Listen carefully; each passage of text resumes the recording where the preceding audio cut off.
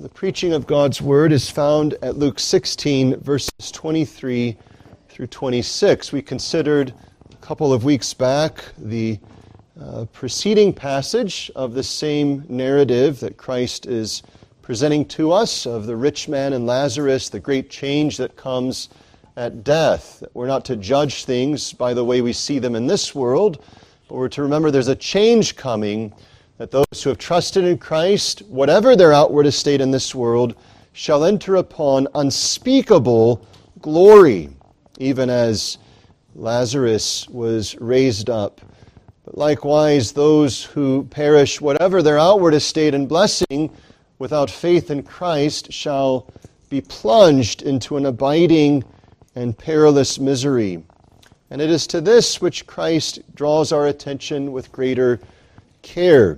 Notice again those verses as it speaks of the rich man.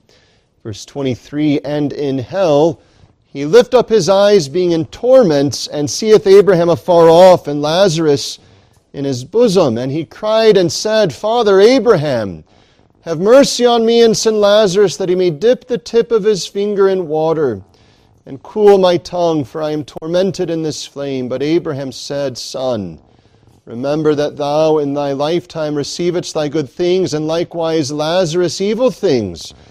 But now he is comforted, and thou art tormented. Beside all this, between us and you there is a great gulf fixed, so that they which would pass from hence to you cannot, neither can they pass to us that would come from thence." It is a solemn thought to meditate on that a great number of men and women and children in this present age await the torment of what we've just read. People that you pass by every day of your life. Think of this for a moment. Their life will pass, as the Scriptures say of all of our lives, as a vapor.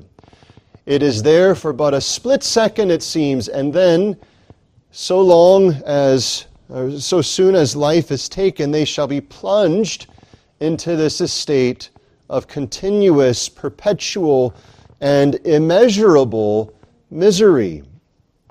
And, of course, some in the church even contend against any thinking upon hell, because so the thought is today that it is unkind, perhaps it is imbalanced, perhaps it is wrongly intended, as some would say, to try to scare people into heaven.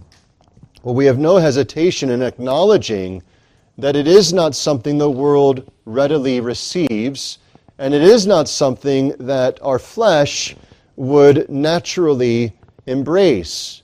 But we ought to remember that our instruction, our balance, our teaching is not to be governed by the present air of our culture, but is to be guided by the teaching of Christ. It is none less than the Lord Jesus Christ himself, who is most merciful and gracious and good, who here directs our attention to the torment of hell. And so if one would say the church ought not to do so, it is by necessary consequence a criticism against the king and head of the church who did so. He embraced this teaching, for it is true. He set forth this teaching, for it is necessary for us to consider. A larger number of people show either their ignorance or embarrassment, or perhaps their fear of treating of such a doctrine, and they do this by the relative silence that is shown in their ministries. There's another group, which is perhaps on the opposite end of the spectrum, which would make this the whole emphasis of preaching, that all of their sermons, perhaps all of their focus, would come back to this teaching and truth regarding hell, and often do so mocking others, deriding others. You see them, as it were, with smiles on their faces. Think of the absolute contradiction.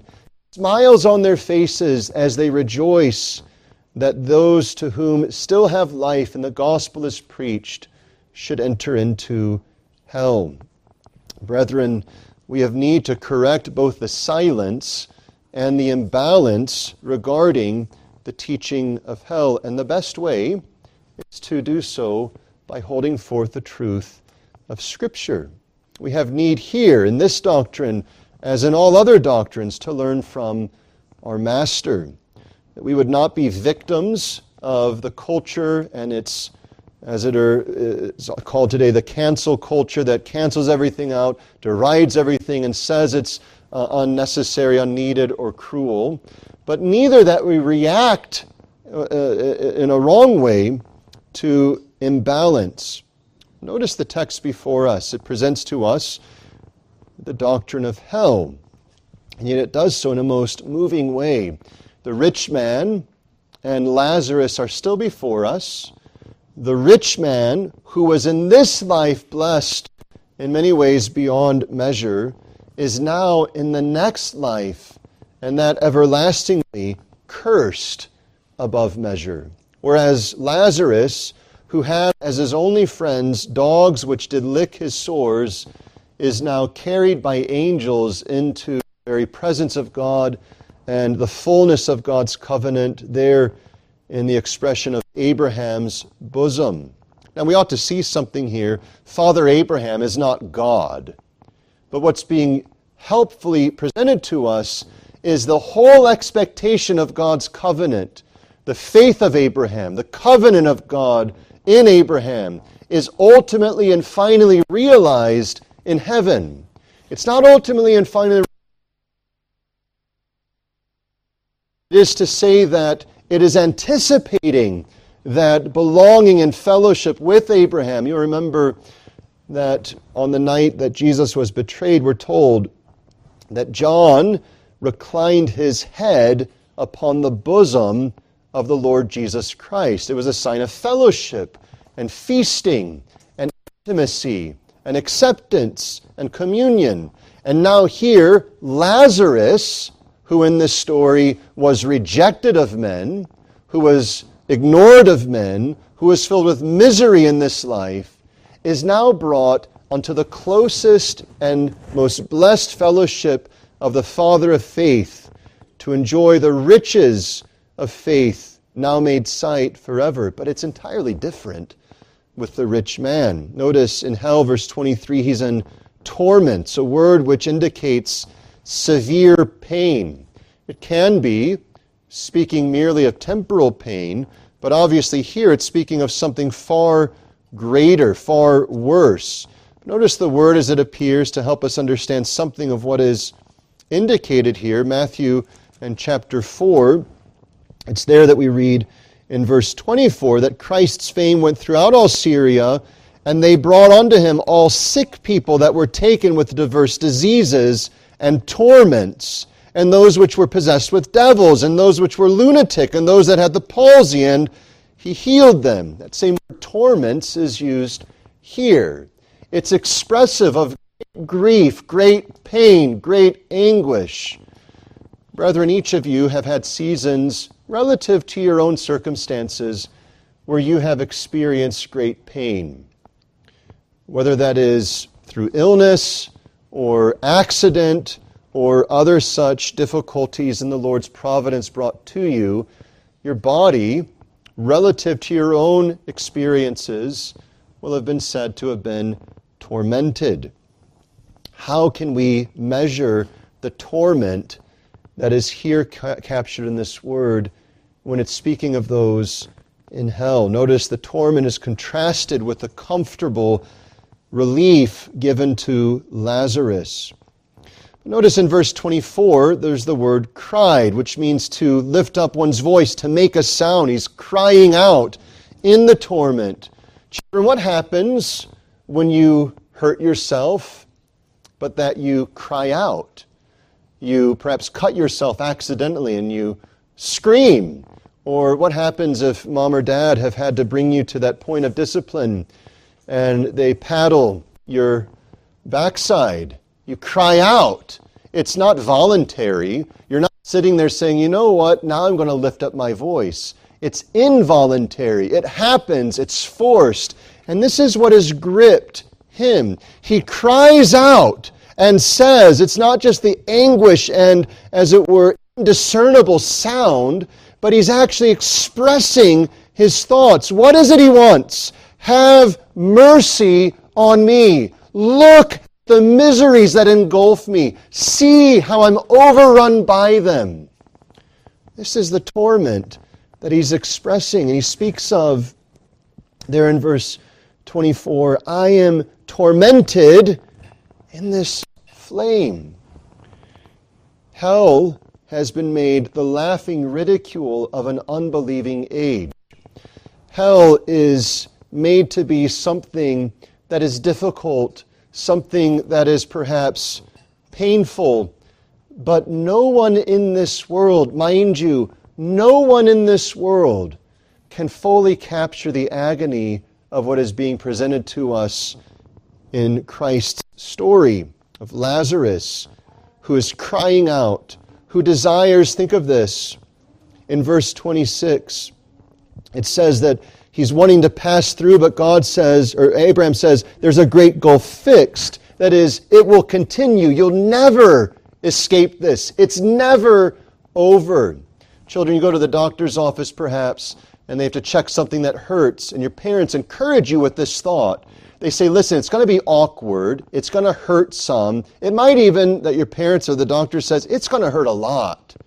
But bear with me, because it's going to pass. In 5 minutes' time, the pain will be over. In 10 minutes' time, you won't remember it anymore. But here, the misery the text is presenting to us is something that will endure forever. What kind of misery? Notice his appeal for mercy in verse 24, that he would have but the tip of Lazarus' finger dipped in water to cool his tongue. Think of that for a moment if you've ever been thirsty. What good is it for a finger to be dipped in water and then to be placed upon your tongue? At best, you'll get a drop. Such is the overwhelming misery facing Lazarus that he's saying, mercy would be shown to me if you would just give me a drip of water.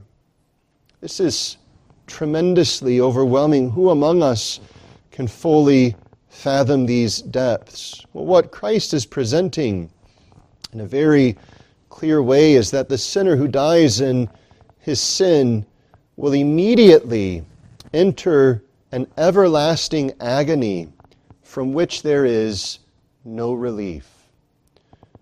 It's so clear, isn't it, when you look at the text? Set aside what the mindless and the idiotic mistreaters of God's word say. Look at God's word. God's word says, so soon as he died, he was buried. Verse 23, it's then that he's in hell that he lifts up his eyes. It's immediate.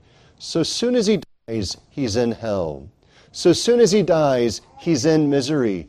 Never say again that at least his suffering is over. However painful one dies in this life, if they are not a believer, they would readily come back to the miseries of this life to escape the unquenchable miseries of the life to come. No one in this life who dies outside of Christ knows the slightest relief of the miseries, whether they were under the most duress of torture, whether they were in the most burning heat of flame this world can offer. They would, without a hesitation, leap back into the rack. They would leap back into the furnace of this world's offerings to find relief from the world to come. The sinner who dies in unbelief and sin will immediately enter into an everlasting agony from which there is no relief. It is this which is regularly set aside. It's this which is regularly ridiculed. But notice, as we work through this, three things to help us see the biblical teaching on this most solemn of truths. Firstly, hell's misery. Secondly, hell's subjects. And thirdly, and in the Lord's mercy that there is such a hope, hell's avoidance. The first then, hell's misery. Let us set it down in our mind that the miseries of hell, first and foremost, are real miseries. It's not something that is morbid, that when you feel misery, you should think, this is a faint whisper of what I would face if I die in my sins. When you feel misery, anguish of mind, pain upon your body, you ought to think for a moment, this is a disciplinary measure, as it were, to call me that I might avoid the real misery that is to come, save that I believe upon the Lord Jesus Christ. Well, what are the miseries? Well, they're physical miseries. This is something that is often ignored. It's set before us clearly in this passage and elsewhere. Notice that it's using the language in this story of a tongue. This one is tormented in the flame. His body is being burned. Now, it's true, we could say, well, the resurrection hasn't happened yet. That's true. We have no hesitation in acknowledging that. But what is it that happens on the last day? We see this, don't we? Christ gathers all the world, not just of that generation, but of every generation prior. Every single individual gathered up, and his people sat on his right hand, and he's set on his left hand. And so their bodies, understand, have been brought again to life. And on the last day, he says to his people, enter in to that which is prepared, to heaven, to paradise. But he takes the others and he casts them, body and soul, into hell. The reason Christ is using here physical terms, bodily terms, is because it anticipates the reality of the full-blown miseries that will come upon those who die in their sin. There is no ability to conceive of this because every physical misery you face has some degree of passing or ending. So you can think of this, children, you've heard this before, and perhaps it's been said before in different ways. You have something like a Band-Aid on your hand, and the first time you rip it off, it hurts, right? If you take that same Band-Aid, or even a new Band-Aid, stick it right back on the same place, you rip it off again, it doesn't hurt as bad. You do it again, it doesn't even feel anything anymore. You sort of acclimate to the difficulty. Heat can become something that we get used to. Certain pains become somewhat acquainted. And yet, even if someone says, listen, I have miseries, physical problems that are so acute, so pointed, so severe, that I can find no relief. Some have turned to various medications or to various chemicals to help them find relief from their bodily pain. And yet, so soon as those pass, they say, listen, it's right back at it. I can't find relief. Well, the reality is this. There are certain difficulties that in this life remain and flare up. But what is amazing is that they do pass, by degree at least. There are certain things we can look at and find some momentary comfort. So you know this in your own illness. Perhaps your body has been racked with pain and there's no position of comfort you can find. And then what does somebody do? They come and bring you a cup of water. And for that moment, for that split second as you drink, your mind is, as it were, removed from the pain, even for but a second. And you have, as it were, an expression of something good. You have, as for a moment, something that relieves. You have something that, even if it's just for a second, takes your mind off of the difficulty. Or perhaps it is you're feverish and your body's achy and so on, but somehow you glance out the window and you see the blue sky, and for that split second, your pain is for a moment forgotten. Now it might return with ferocity the very next, but here's the point. The physical pain in hell has no momentary relief. It has not the split second of any kind of welcomed deliverance. It's not just that there are these waves of affliction. It's a moving thing to read the accounts of the men in the First World War, called the Great War, as they sit in their trenches, and there's no man's land, and they have these series of bombings that come and come and come, and then it waits for a second and there's no more bombing. And there's a moment of relief. Oh, for a moment, I don't hear the whistle of the bombs nearing. For a moment, I don't have the fear that this next sound might be my death. For a moment, I can take a breath, only to know that in another moment it's going to come. Brethren, the physical torment of those in hell is constant and unending. No relief. Spiritual side of it is likewise real. Notice it's expressed in his crying out. We cry out as an expression of desire. There's something there that is compelling him to say, oh, that you would do this. And you can look ahead, as we'll get to the Lord willing in the future, this regret that has gripped him as he's saying, listen, send somebody, send Lazarus to go to my brethren that they may hear the testimony of Lazarus. And notice verse 28, lest they also come into this place of torment.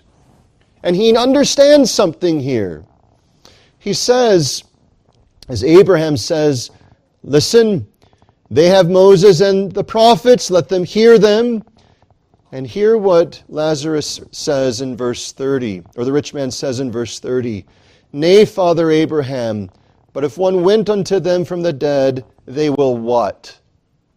They will repent. He knows why he's in hell. Isn't it interesting? There's nothing in the rich man's words that says these miseries are unjust. He knows why he's suffering these things. There's no lifted up accusation. God, this is not right.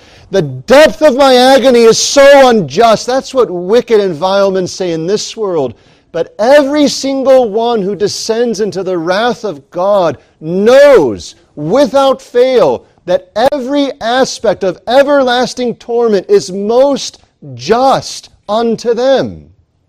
And so his regret is so obvious that he's saying, oh, that you would spare my brothers from these things. The spiritual agony is gripping him as he's seeing it turned over and over again. Every pain a witness to his most foolish life, that he should cease to repent, that he would not turn unto God. Doubtlessly, this is something of that worm that dies not, their conscience ever eating at them. The shame, oh, the great shame that will engulf the soul that perishes without Christ. Have you ever known something of regret in this world? Sometimes you can do something about it, can't you? You've popped off at mom or dad. You've mistreated your wife or husband. Time passes, you start breathing normally, and your mind comes to and you say, what kind of fool was I? What kind of witness is this? What kind of sin did I commit? And the Lord convicts you. And in every conviction, what is there but a sense of your shame? I have sinned against God and against another person. You come back and there's no longer the pride that so puffed out your chest. There's no longer the peacock feathers that were flourishing in all of your arrogance. Everything is down.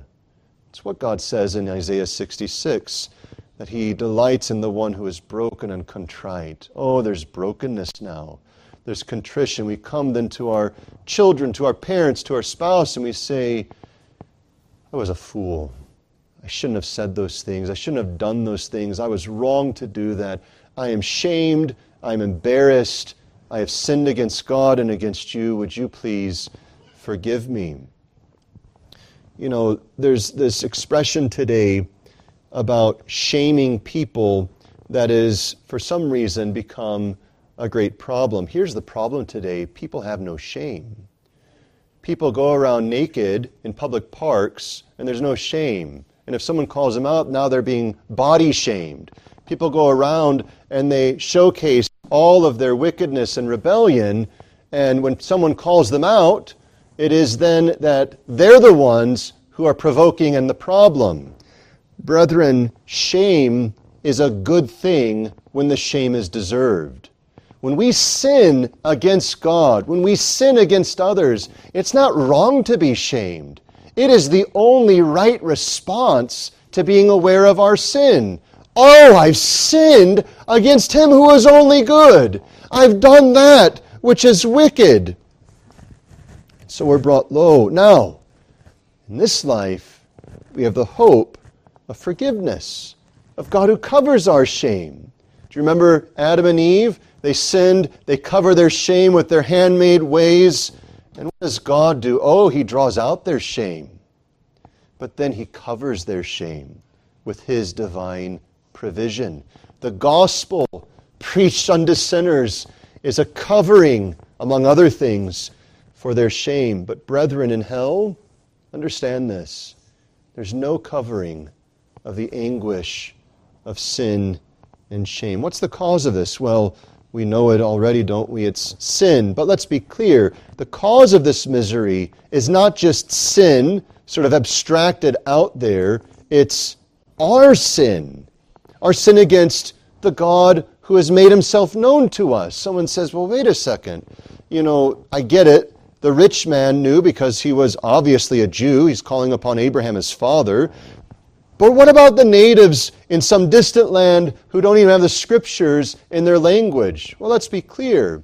They may not have the Scriptures which confirm and clarify and hold forth the gospel, but they do have the light of nature, which is as clear can be, that every single human owes God nothing but full allegiance, honor, glory, and worship. This is the clear teaching as we sang from Psalm 19.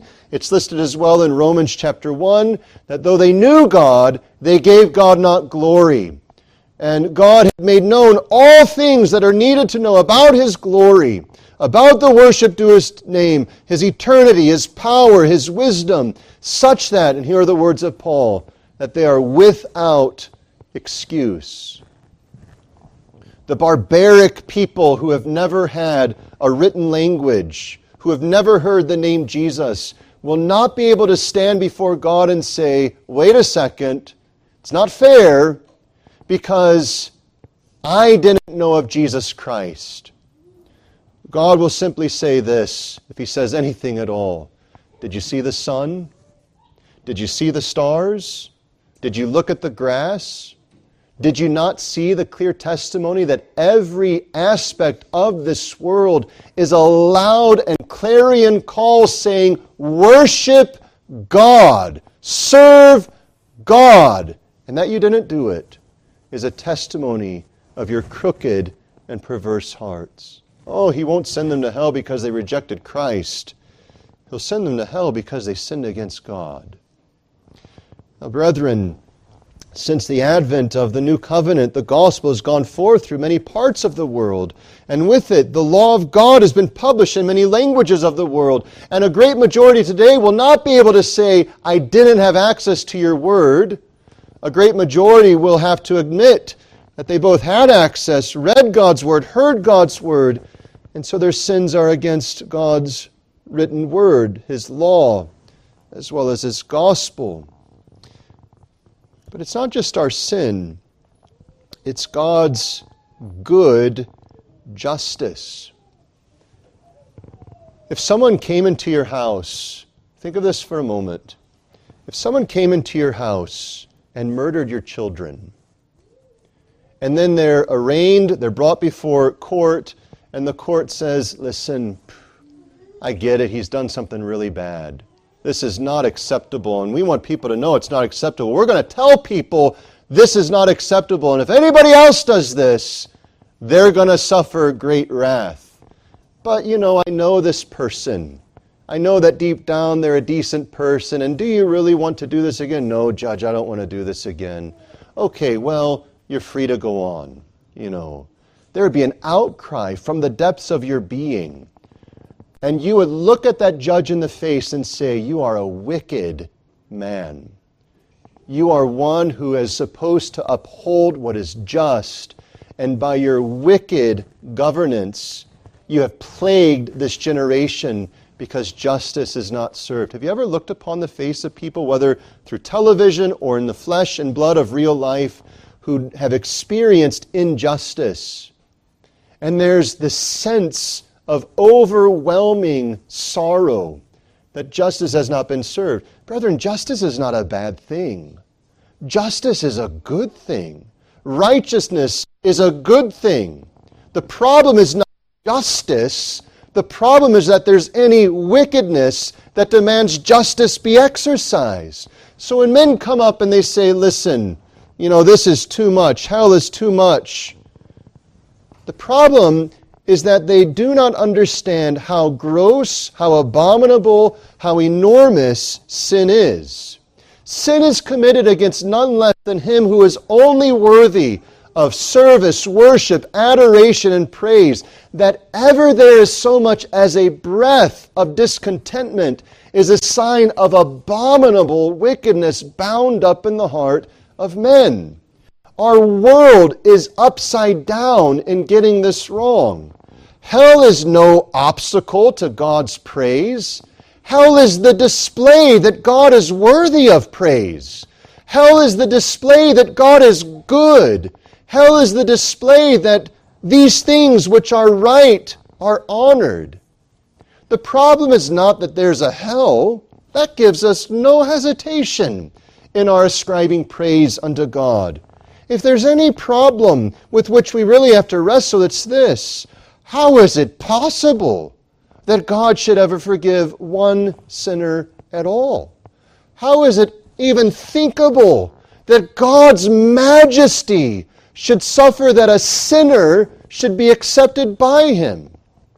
Oh, it points out the great joy that fills everyone who realizes this, that there is one who has made the just payment for what our sins deserve.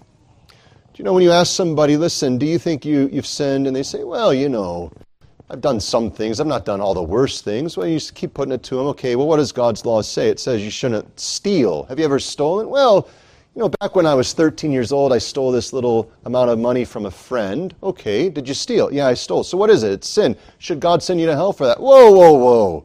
I don't know if God should send me to hell for that.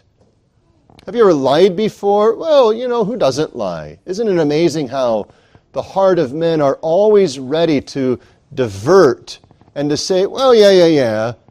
Inbuilt in that is a finger lifted up against God that says, you need to take your problems to Him. He's the source of problems. Who would punish me for a lie? Who would send me to hell for stealing? Who doesn't struggle with thoughts and words? Who doesn't struggle with Sabbath keeping and worshiping God and all of these things? Everyone struggles with it. Here's the point. You're right. That's why, understand this, every single person deserves hell. You, I, everyone.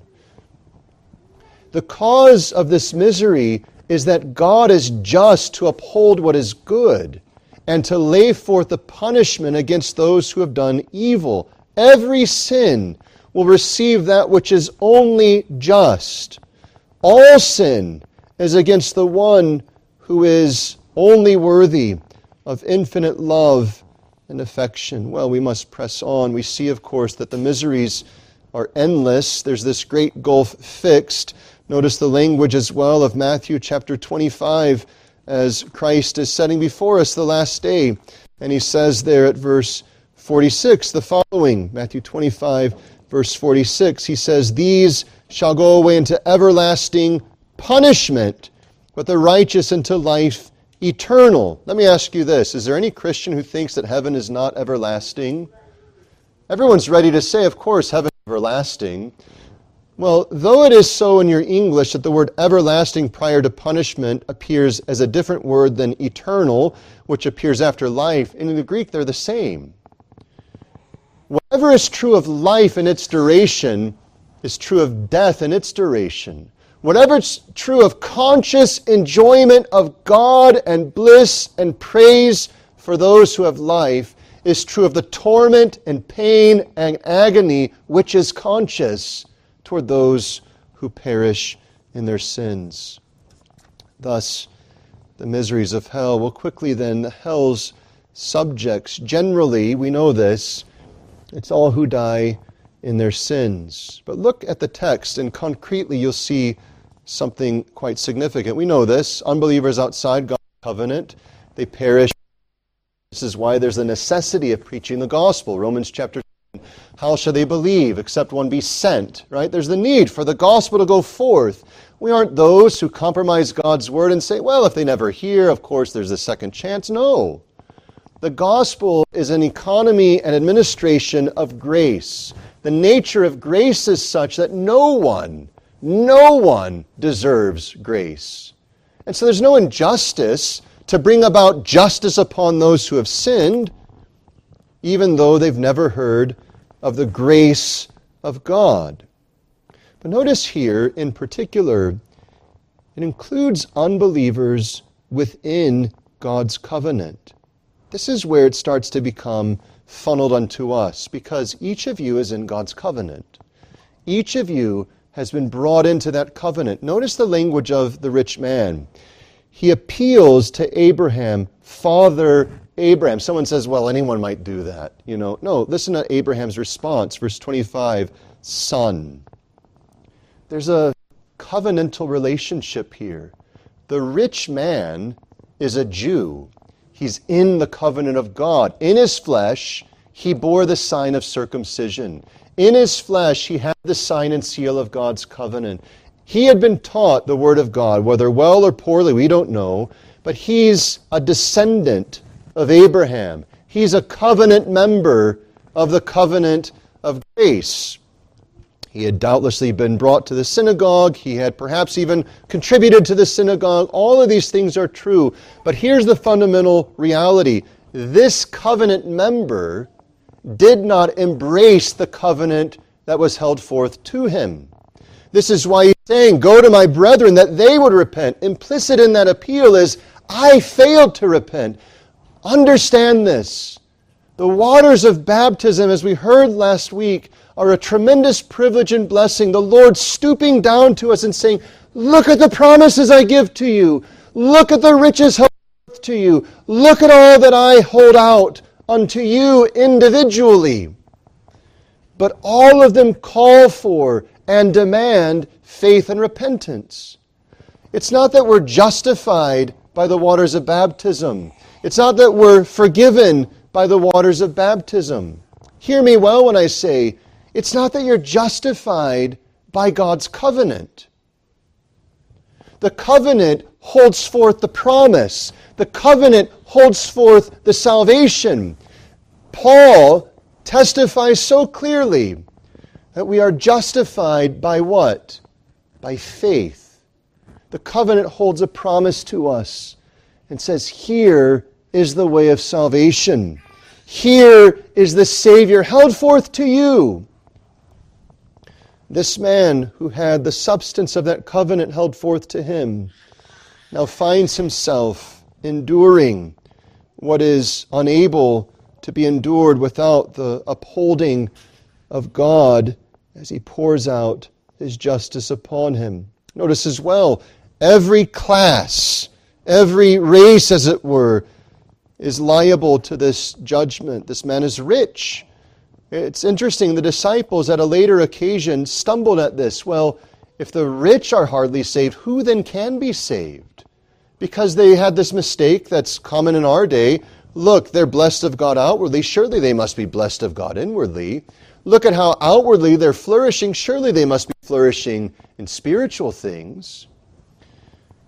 Brethren, the subjects who fill the gulf of fiery damnation are those who have heard the gospel, those who were circumcised, some who were baptized, and oh, what a thought, some who even from whose lips the word of God was read publicly, preached, and so on. Because it's not about, am I in God's covenant outwardly? The question is, have I embraced that covenant by faith? Oh, let me hold this out to you very clearly. the Lord appeals to you in light of the privilege afforded to you to justify God and embrace that covenant and say, He is mine. Well, lastly, hell's avoidance. Negatively, what will not cause one to avoid hell? I've touched on some of this. Common errors prevail. Earthly prosperity. People have this inbuilt mistake. Life's going well. God is good. God is pleased with me. Here's a man who prospered outwardly and yet was plunged into hell. Civil morality and outward religion are not sufficient. You remember the rich young ruler who comes to Christ and he cries out, "What must I do to be saved?" He says, look at the law, right? The law says these things. What does the law say? And the law is read. And he says, I've kept all these from my youth. And you know what? No one stood up and said, wait, time out. Nope, remember that time that you didn't? Outwardly, he was looked upon as righteous. Outwardly, he was a religious man. And yet he went away grieved. These are not the things which cause us to avoid hell.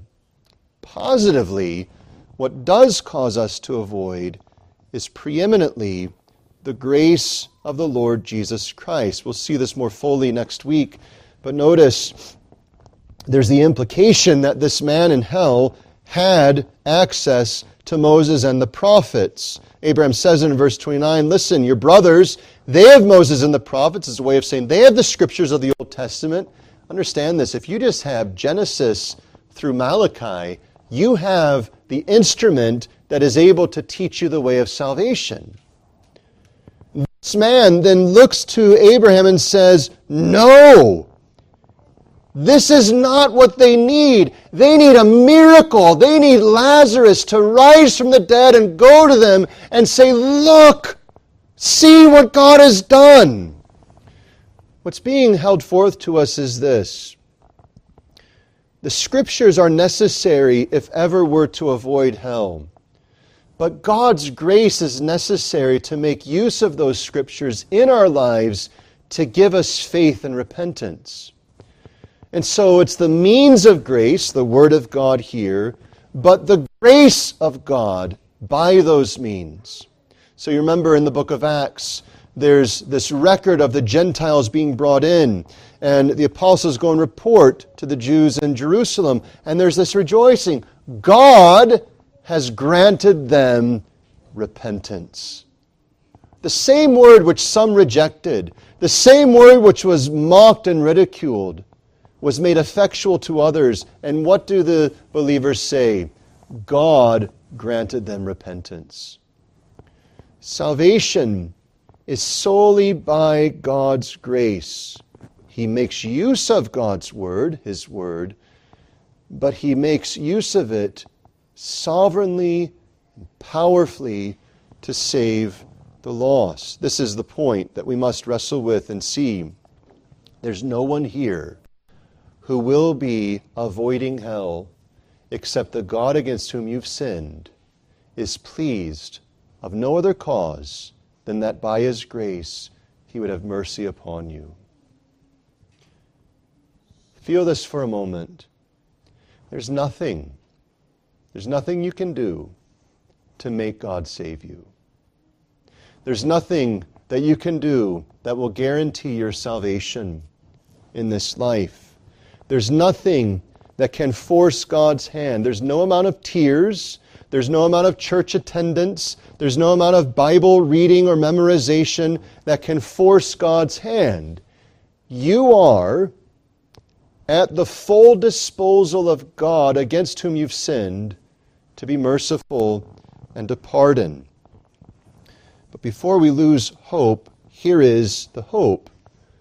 God has been pleased not only to give unto you and to me the Scriptures, but to bring us in His covenant. And to this point, He has surrounded us with His promises. Look what I'll do. I'm the God that saves you. He's appealing. He's pleading. He's crying out as wisdom cries out, how long, O ye simple ones, will ye love simplicity, foolishness?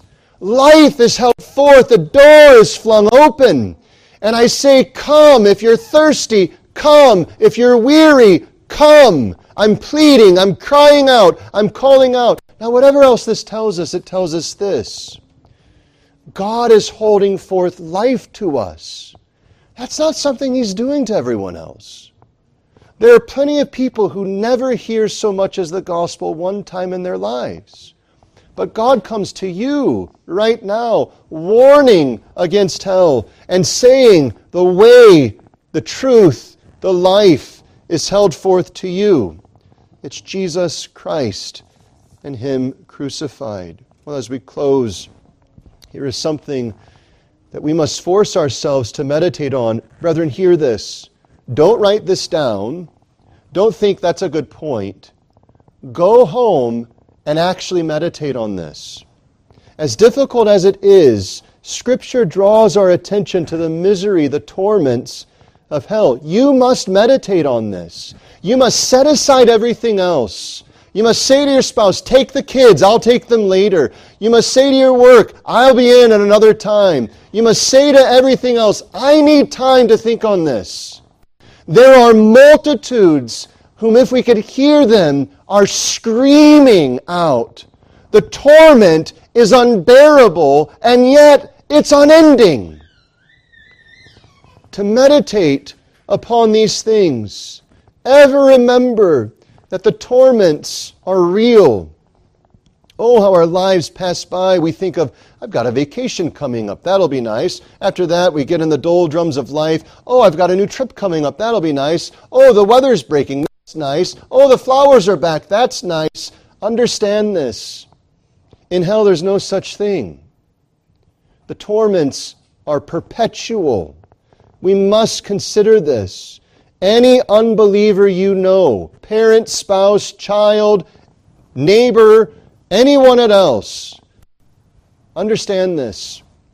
They, with every foot, are drawing nearer to this unmovable, this unending, this continuous scene and experience of torment. You say, this is too much. How can you imagine this? I've got children, someone says, that except they repent, this is their certainty. You do. I've got parents, except they repent, this is their certainty. You do. Perhaps you're saying, except I repent, this is my certain future. You're right. All that's true. But except you come face to face with this, you'll miss out on two important things. First off, you'll miss out on the reality of how heinous your sins are in the face of God. We don't judge our sins by the way the world looks at them. We don't judge our sins by the way we look at them. We're to judge our sins by the way God looks at them. How does God look at sin? You want a picture of it? Consider hell. If you're struggling right now for a moment with the thought of, you know what, I don't really see my sins as that big of a deal.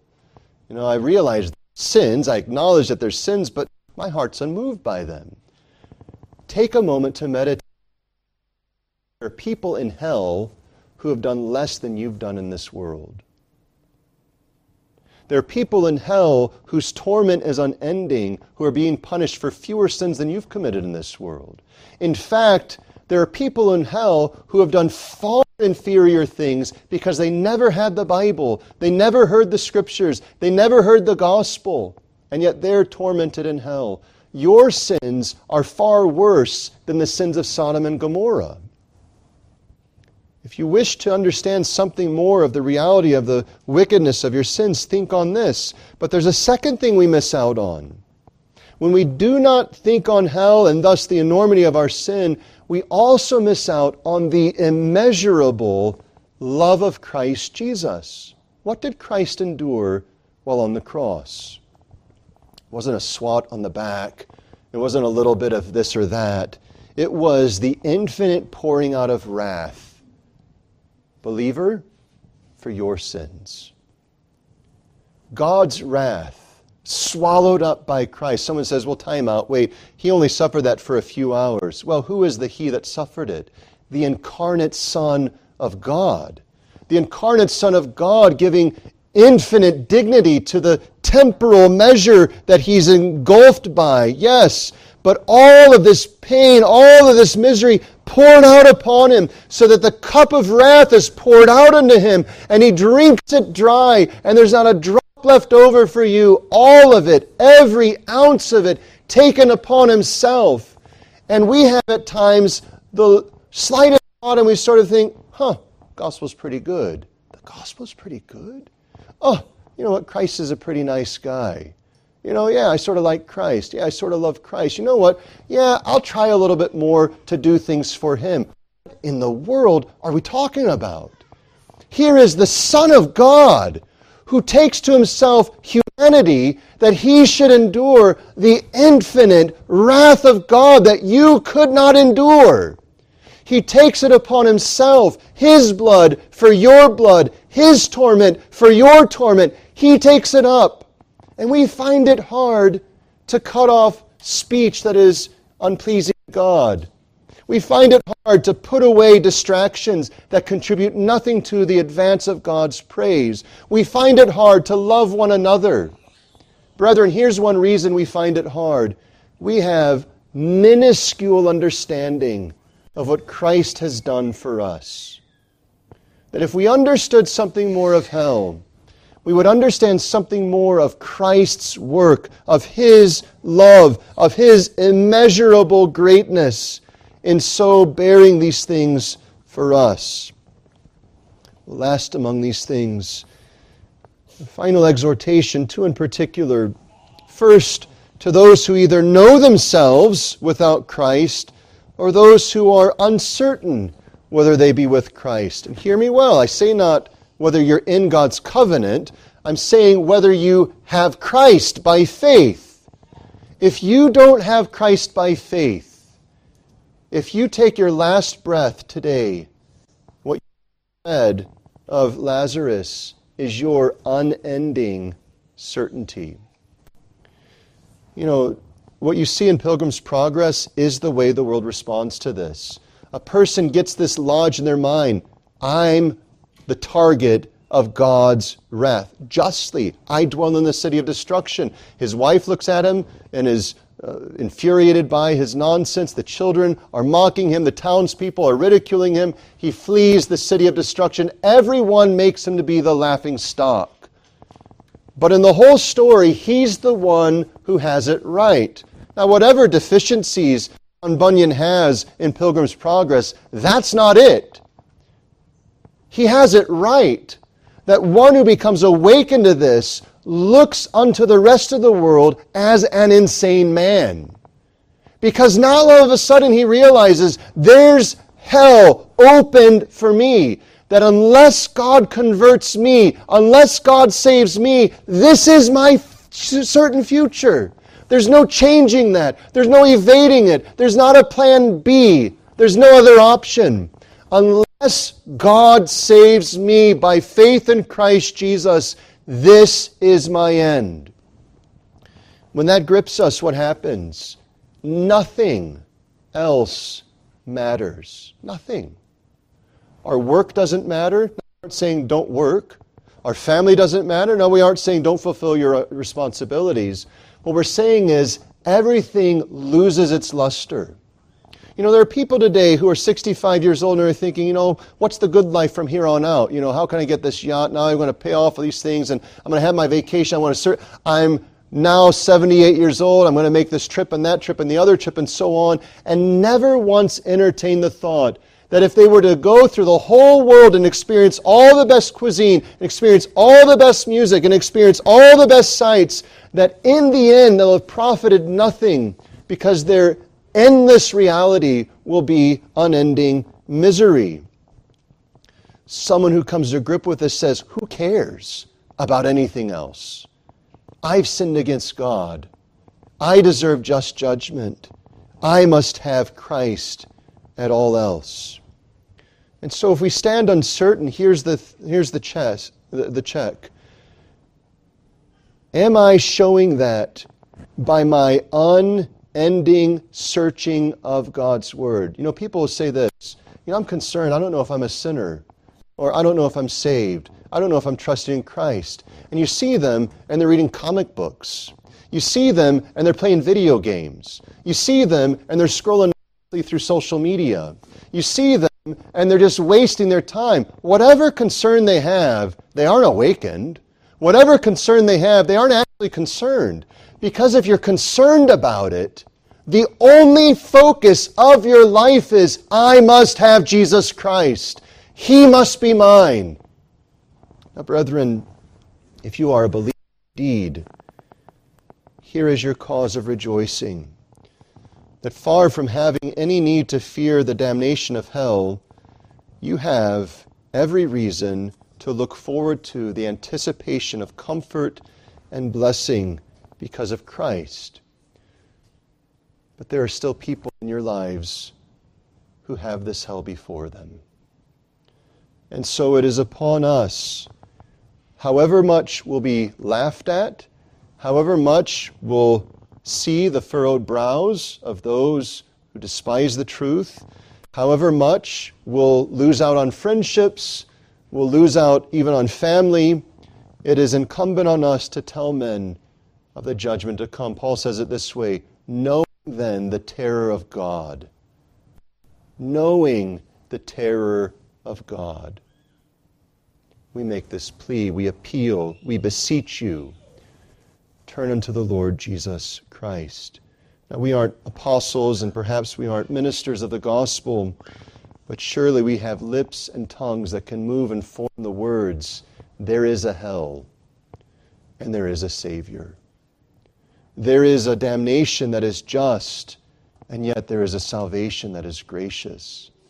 Some of us need to get the phone, put off all the nonsense, and make a phone call and say, I need to tell you something. I may lose my friendship with you about this.